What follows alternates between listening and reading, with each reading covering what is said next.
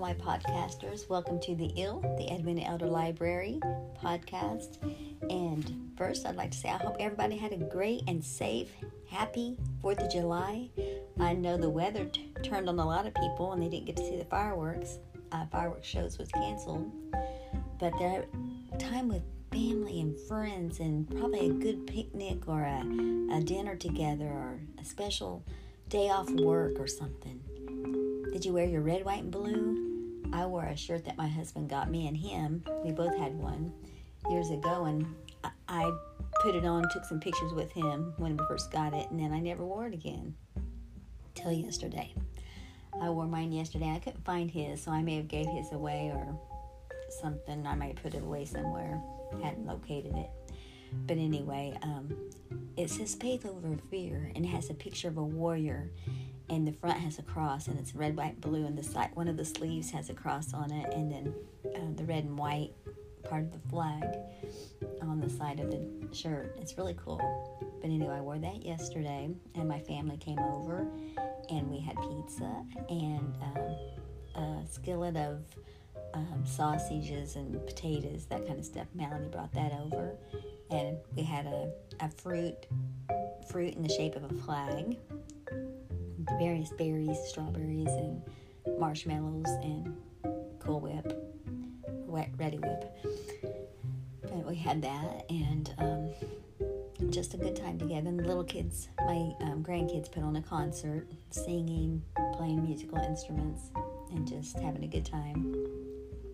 And then they and my daughter Melissa, they went to Jackson to the airport, and there was some things for the kids to do there. And then they went out and ate, and I finished childcare, and I just had a prayer time and just enjoyed the afternoon. And so today is a new day. Today is a brand new day, and it's starting to get light outside, and we can see how much water we got from all that rain. God was putting on his own fireworks show, or waterworks show. It was coming down, and thunder and big booms of light. And then in between those, you could hear fireworks still going off here and there. Some people were still risking, I don't know about risking, but they were taking those expensive fireworks and not knowing if they were going to go off or not because of the rain. It's like, man. But anyway, we could hear some. But God is good, kept his hand upon us. And this morning's kind of foggy, but it's kind of a gentle kind of look as the day starts dawning. But anyway, we're on page 149. 149 of Life After Grief, Choosing the Path to Healing by Rebecca Hayford Bauer. She lost her husband, Scott. She's a widow.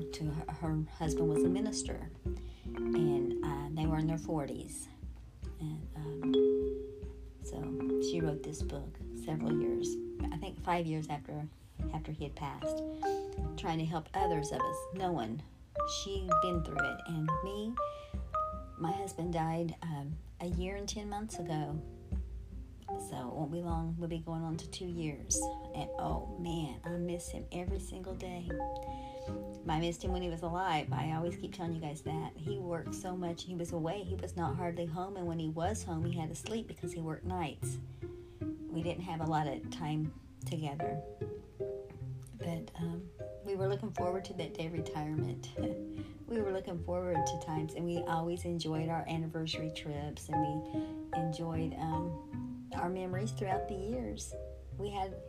I found a card yesterday from him that he wrote me for my 40th birthday, and I told my daughters yesterday, I said, I'm going to get this back out and read it on my devotional on my 60th birthday. And I'll just give you the gist of it. It's not, I don't have it in here with me. I'll give you the gist of it now. My birthday's not till September. But I was turning 40. I was turning 40, and he was giving me encouragement, telling me that God called Moses when he was 40, and that Abraham was 100, and that at that time I had 60 more years. If I had 60 more years if I was going to live to be 100, that God could use me. Because I was feeling old. You feel old at 40, But now I'm turning 60, so I say, well, if I live to be 100, I got 40 more years instead of 60. Wow. 20 years ago, he got me that card. But anyway, I found it in one of my scrapbooks. So hang on to your cards, people. People, when you got cards from your spouses, put them somewhere. Be ideal if you put them in order somewhere. That's what I wish I would have done.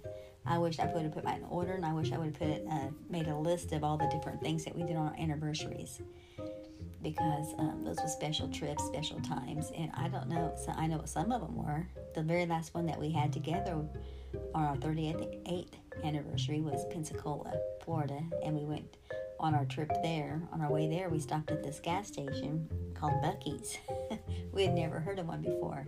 Now they're starting to be pretty popular. I guess we got one in Seaverville area, Gatlinburg, Pigeon Forge area, and I guess Clarksville is supposed to be getting one, I think, here in Tennessee. But it's basically a Texas thing. But we were going to Florida. There was one in Alabama, I think, on the way to Florida. And that's the one we stopped at. And we liked that. To be honest, we enjoyed that better than we did the Pensacola Beach. We found out that Mark and I, well, he had trouble walking. He had some problems, and that sand wasn't easy to walk on.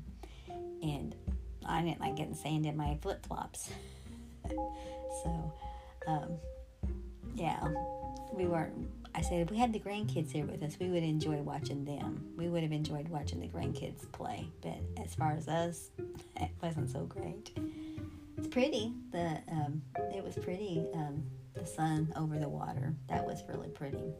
But anyway, today we're on 149, Interaction, Building a Support System. The Broadway hit song People from the musical Funny Girl says people who need people are the luckiest people in the world. We've looked at some of the difficult aspects of dealing with people on the journey, but the fact is we wouldn't be able to make it through the valley without a lot of people walking along with us. Forming your team. We need people on the journey with us.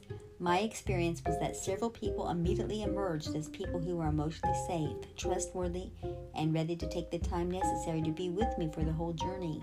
In track and field lingo, these people will be your anchors.